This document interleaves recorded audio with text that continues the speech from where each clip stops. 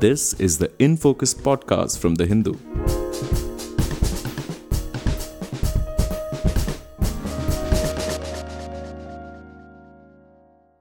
Hello and welcome to the Hindu's In Focus podcast.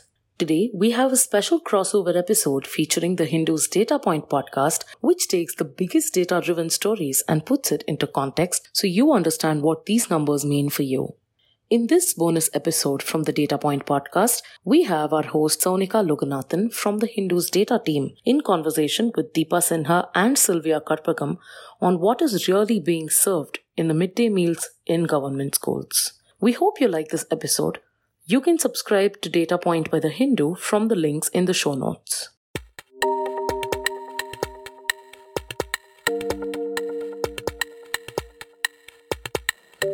You're listening to the Data Point podcast, brought to you by The Hindu. I'm your host, Sonika Loganathan.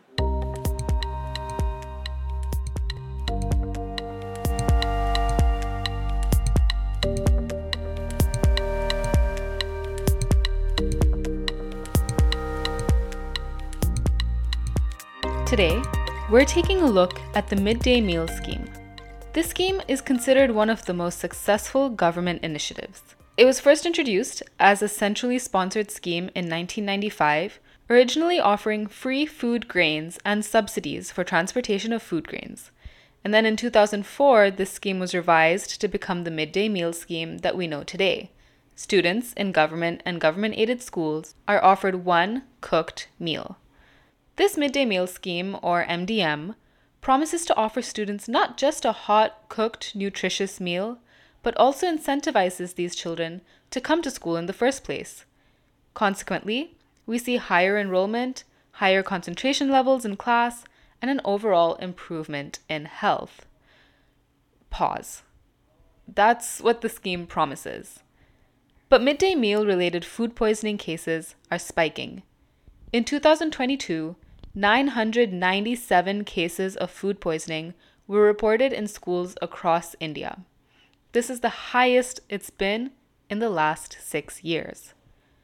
Using data from the Integrated Disease Surveillance Program and other news reports, the Hindu's data team conservatively estimates that over the past 13 years, at least 9,646 cases of food poisoning were reported in connection to midday meals.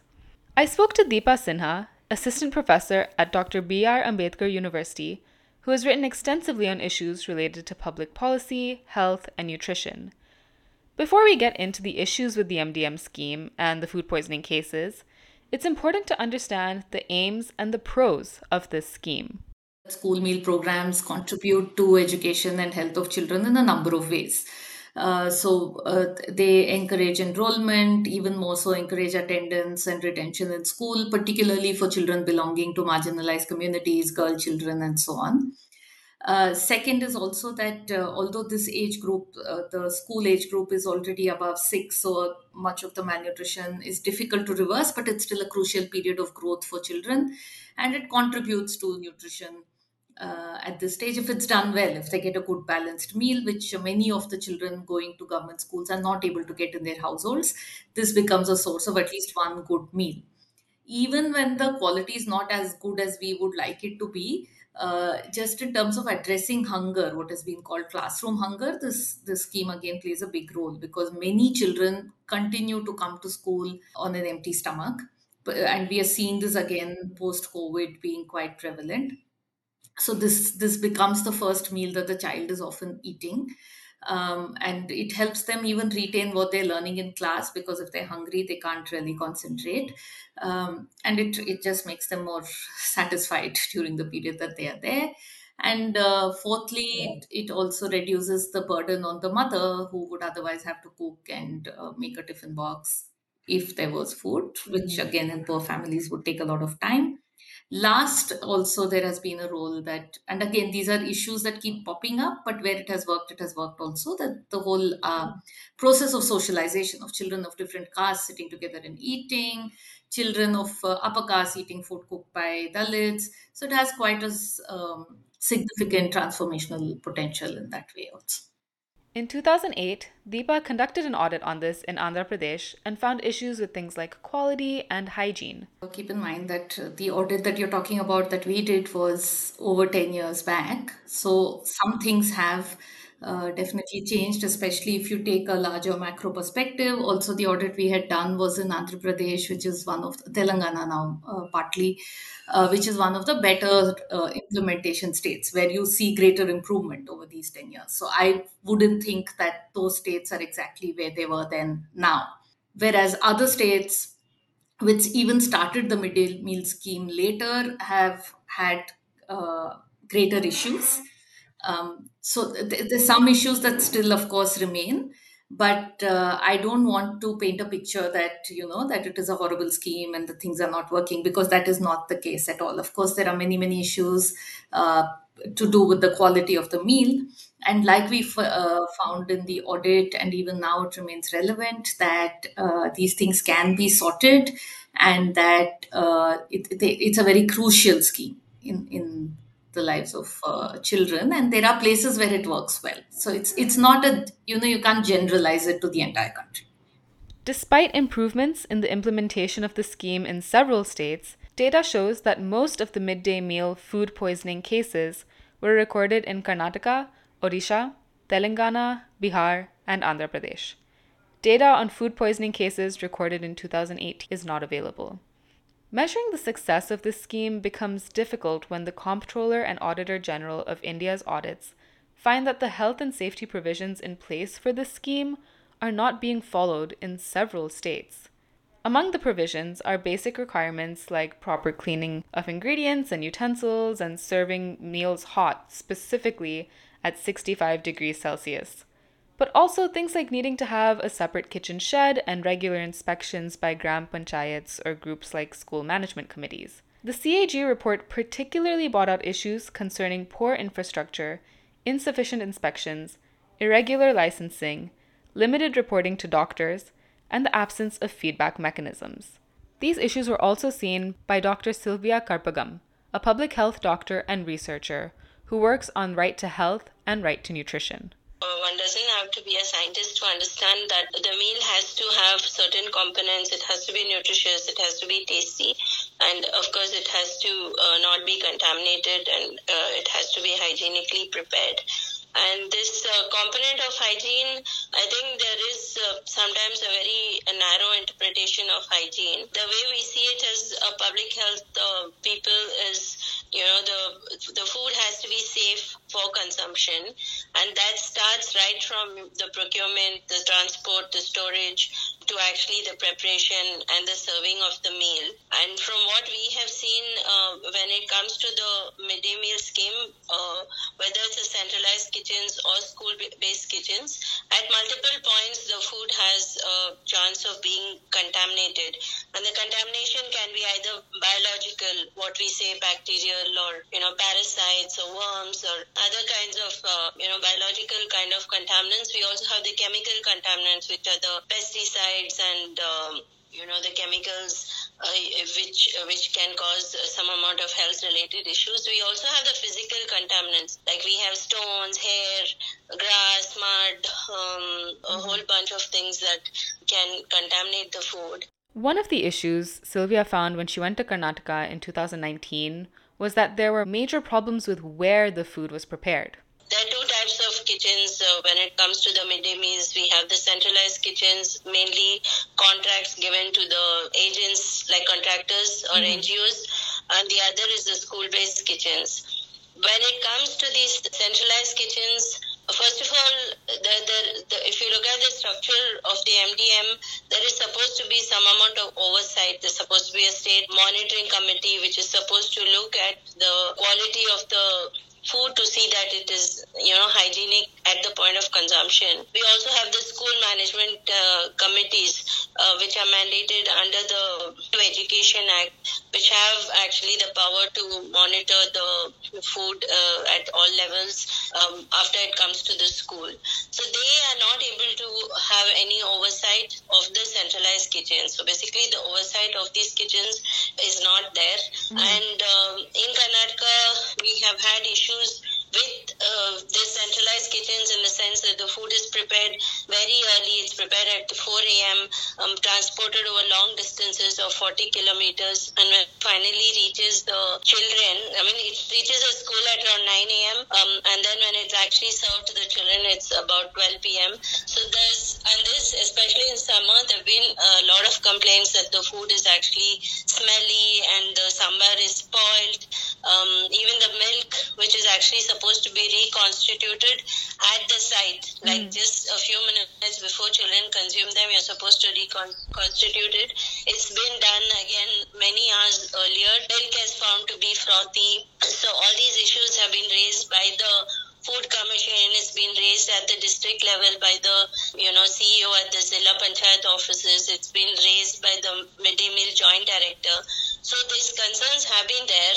And as far as school kitchens are concerned, there is not even basic storage facilities. Like some of the schools that we visited, the walls are moldy. Like we've gone during the rainy season, there's water on the floor, there's seepage from the walls. So in fact, in many places, the rations are not even visible. They're clearly in somebody's houses. We don't know the condition of these houses, and we didn't see a lot of oversight again by the school management committee. The infrastructure overall is bad. The overall sanitation is bad.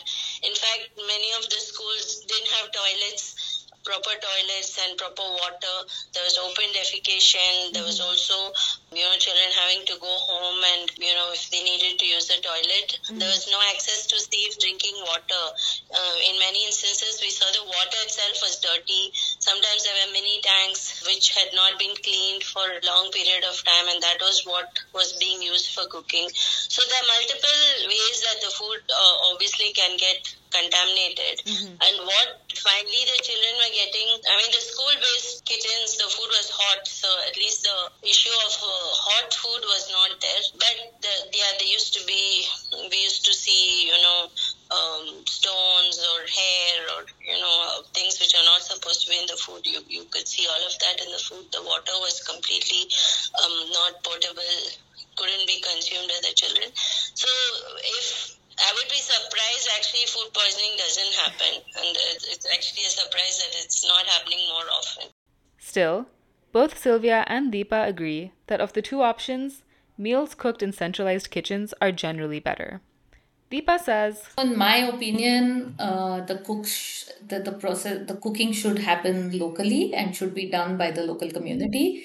There are certain norms, and right from the beginning, one of the sort of objectives of the midday meal scheme was also to provide employment to women, single women particularly, and women belonging from marginalized communities. I think that is a good idea and should remain.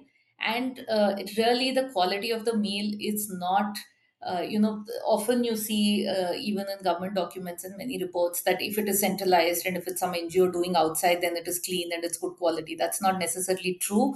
We've had many reports, common review missions of the ministry itself, which has seen that even centralized NGO cooked or whatever private company cooked food has been of bad quality, sometimes because the rotis are made in the middle of the night, and then by the time the child is eating it, they're like cold and hard. So there is nothing ex ante that one is better than the other as far as the quality of the food goes. Now, what you need is not who the cook is, as much as does the cook have everything to make sure that they can provide a good quality meal. So, is there enough budget to get the right sort of ingredients? Is there a cook? Is there a kitchen shed in the school or not? Do they have LPG or not? Do they have the utensils? Do they have soap to wash their hands? These are the things that we need to be talking about, because there is a lot of strength in having the cooks being local, because there is one, you can actually make them accountable. You can see who's cooking. Usually the cooks, when they're local, their children are going to the same school, so they have it's in their best interest to cook a decent quality meal. Sylvia also said that having local cooks who know the children attending these schools generally results in better quality food. But what stood out more was the fact that cooks who make the food locally are able to receive and implement feedback far better. For example, the kid might say, today you made bisi bele baat and we really liked it, or the food might get over. So it kind of gives them a very informal way of assessing what the children like. They're able to use local ingredients, like someone might bring vegetables or someone might bring, green leafy vegetables, and that's added to the food. The food is definitely hot and freshly prepared. And children come back for a second helping. In many school-based kitchens, we actually saw the teachers also eating, which is a very good measure of the quality of the food. Because if the food is not good, then the teachers just don't eat it. The children eat because they have to, but the teachers have a choice. The cultural context is especially important when it comes to meal preparation. For starters, Sylvia says that food security, it's not a charity. It is a legal right, entitlement of the kid under the National Food Security Act of 2013. beyond ensuring increased school attendance and teaching people about nutrition, Sylvia says that these midday meals are a way for students from different backgrounds, castes, communities, and religions to come together and eat together. So that deep-rooted practices of untouchability and, caste-based segregation, criminalization of foods, all of those issues could be addressed. And even within the act itself, the main way of cooking the food should be school-based, and it should be also culturally relevant. It should be what children are used to eating in their homes. Also, there's a mandate to have Dalit cooks, again, to break this whole caste hierarchy. This cultural relevancy is far easier to maintain when meals are cooked locally as compared to what is made by some NGOs. An organization like Akshaya Patra they are openly promoting a sattvic diet where they say we don't use onion and garlic, which again considerably reduces the taste of the food, making it much more bland. This we also got from a lot of schools, from a lot of teachers, a lot of parents saying the children are used to eating onion and garlic, and that's not being used. Also, the kind of vegetables that have been used are like very few, very watery kind of vegetables. Very little oil is being used in the cooking, and therefore the quantity also is less. The quantity that the children are mandated to eat, there's a criteria of how many grams of rice and how many grams of pulses and how many grams of vegetables are supposed to be given to the children. So they're not eating that much. And even the little that they're eating is completely nutritionally inadequate. The midday meals have succeeded in bringing together children from different backgrounds to a great extent.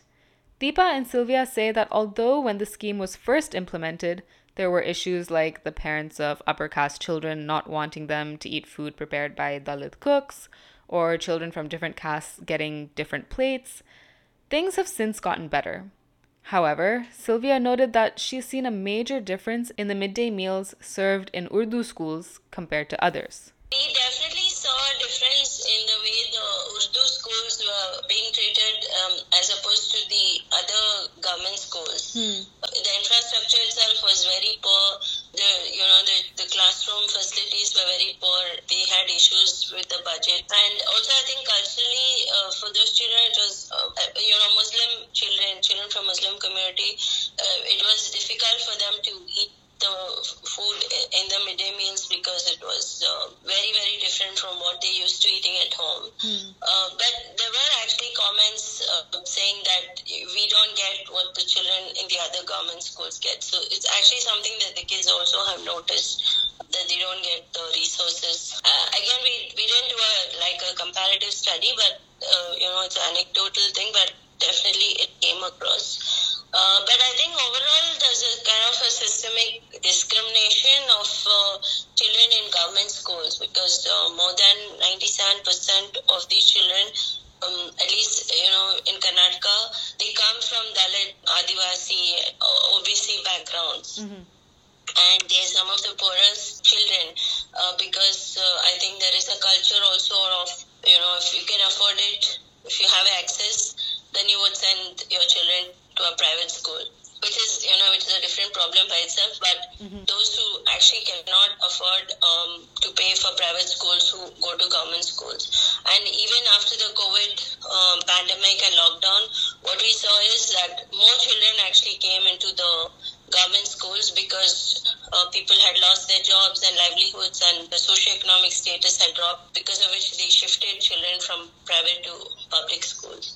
So most of the children, they haven't had a meal at home. They come hungry to the school. So this meal actually is very important for the children. But there is, there's a systemic kind of negligence of the entire public education, but also specifically of the midday meal. So you can see, that lack of care, the lack of concern, the lack of will at all levels. So, it's whether it's releasing the budgets, or whether it is planning salaries, whether it's oversight, whether it's asking the parents and children for their opinion of how the system should be. Also, there's very little grievance redressal mechanisms in place. Right. If somebody has a problem, then it's only media which is the regulator in most instances. If media picks it up and highlights something, then some of these things come out. But yeah, of course there are other systems in place. Like in Karnataka, the State Food Commission is actually pretty active. They have been constantly raising a lot of issues. With all these points in mind, it becomes evident that there is an undeniable need for better feedback mechanisms on all levels, not just the taste or the quality of the food. For example, one of the issues found in the CAG's audit in Madhya Pradesh in 2019 was that the Food Safety and Standards Authority of India did not notify doctors to report food poisoning cases. The Food Safety Commissioner did not have information relating to food poisoning cases that happened between 2014 to 2019, and one of the missed instances exposed by the CAG involved 110 food poisoning cases that happened in 2014 in Hoshangabad district. Because this was not recorded, no action was taken against the food business operators responsible for preparing the meal. The guidelines on food safety and hygiene for school-level kitchens under the midday meal scheme, as issued by the Government of India's Ministry of Human Resource Development, the Department of School Education and Literacy, MDM Division, lists out 18 different sections of guidelines under the broad categories of food safety and hygiene, hand washing for children, and infrastructural requirements for food safety and hygiene of kitchen cum store. But when these guidelines are evidently not being followed, I asked Deepa if having these requirements is even realistic, or if something needs to change in the policy. So the policies are all in place. There are school management committees who are supposed to, this is one of the things that they're supposed to look at. There is, even in terms of there is a policy that schools should have kitchen sheds, that utensils the central government doesn't pay for. That's one big issue. But so these things, again, they work some places, they don't work some places, like in many of the programs that governments implement in our country. And whether the accountability mechanisms are functional or not depends a lot on the local politics and what is going on, and also how much government is insisting. For instance, it was also recently pointed out that social audits, as mandated under the Food Security Act, have not really taken place in many parts of the country. And so states were pulled up saying you have to do this. So we have the provisions on paper, but they're not being done. And partly it's because, again, because of budget shortfalls as well. Because even a social audit requires a budget, you require people to do it, you require somebody to coordinate it, and so on. Sometimes that is not there in place. But what we need to do, I think now we know quite well. The mechanisms are also there on paper. You have the school management committees, you have the social audits, you have states also have various kind of grievance redress mechanisms. It could be through an IVRS phone line, online calling, whatever. Transparency provisions like putting the menu on the board, letting children know what they're supposed to get. All of this would, if they work, would help. In places where they work, it does help. What is required is really the political will and the push that this is an important scheme and these things have to happen. Like in Tamil Nadu, it is an important scheme. They have a separate cadre of people who are like managers of the midday meal, and that really helps. So it's, the burden is not on the teacher or the headmaster. For a set number of schools, they have this, I think they call them midday meal manager or coordinator or something like that, who organizes the ingredients, the storage, and goes around checking if the food is of okay quality. And if there is some infrastructure issue, kind of tries to resolve them. So it would help to have a noon meal organizer, I think they call it. Sylvia adds that socioeconomic divides also play a big role in how this scheme is implemented. Power and caste and religion and gender operate to decide, how this issue is approached rather than the actual, objective kind of oversight. So if, say, for example, if a Dalit mother says that, the food is really bad, I think we should complain. There's going to be a whole system that's going to operate to, clamp down on her ability to, actually criticize the midday meal. Right. So I think that is not being addressed at all. So there's a paper aspect of it and the practice aspect of it, and they're actually quite different from each other. And this whole caste thing operates at multiple levels. So, for example, in some of the schools that we visited, there's one or two teachers who are actually lobbying for the NGOs. So they've been taken to some of these kitchens. I don't know what they've been told. So every time, we try to ask question, we ask the other teachers, or we ask the principal, or we ask the children. There's this one teacher who's like very aggressive, who's saying, no, everything is fine. No, the children don't need eggs in the school.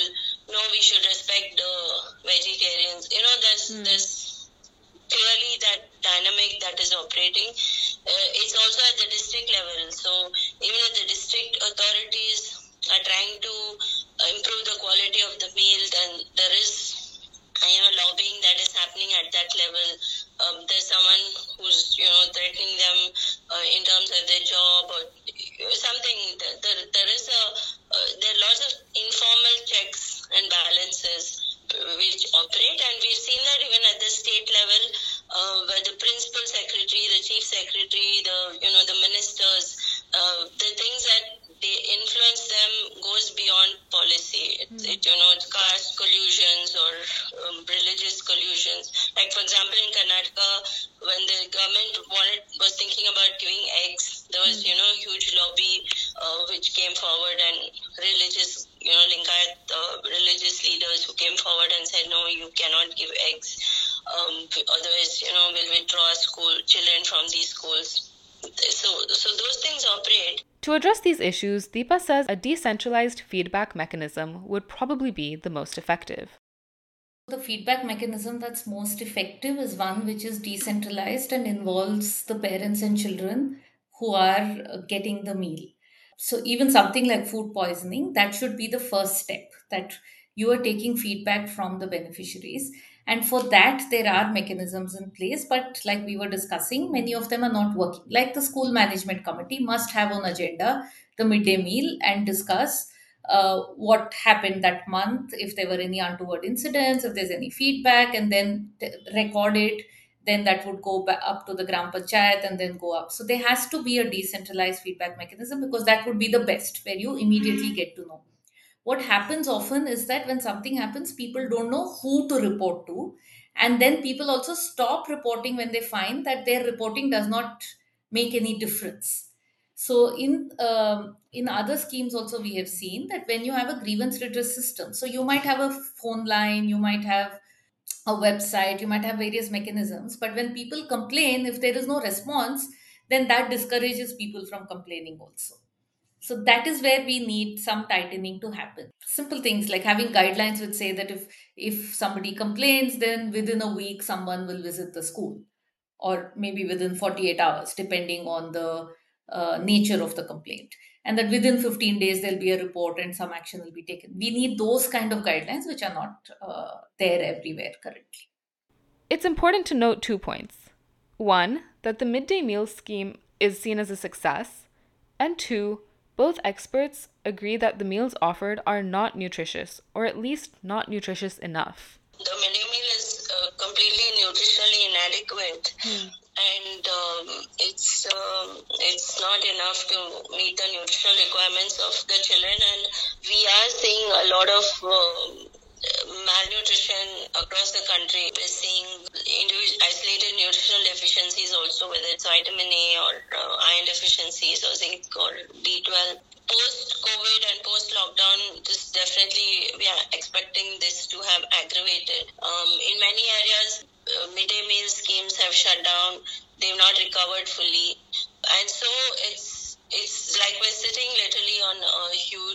crisis. So I think it's important to bring back the gaze on food, especially in these schemes like the midday meal scheme or the ICTS or the public distribution system, as rights rather than as a charity.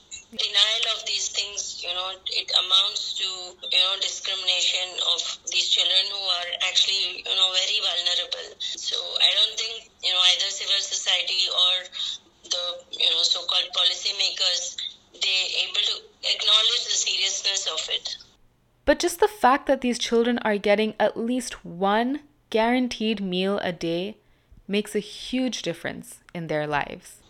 Yeah, I think that from the schools that we visited, we actually went with some students, and they also noticed very strikingly that whatever it is the children eat it, whatever it is the parents say, at least the child is getting a meal. It's that dire. So if you look at it from that point of view, then it does make a huge difference. Children are still eating it, but if you look at it as public health point of view or nutrition or even a medical point of view, it's completely inadequate, and a lot more should be done about it. So the midday meal itself, yes, I think a lot of children actually come to school to have that meal. In fact, on the days when eggs are given, the attendance is much higher in the schools. Parents are also happy that the child is at least getting one meal, guaranteed meal. So yes, the meal, I think, is hugely important. That's it for this week's episode, but I'll be back soon to break down the next big data story. This podcast is available on Spotify, Apple Podcasts, Stitcher, and other platforms. Just search for The Data Point by The Hindu. Thanks for listening.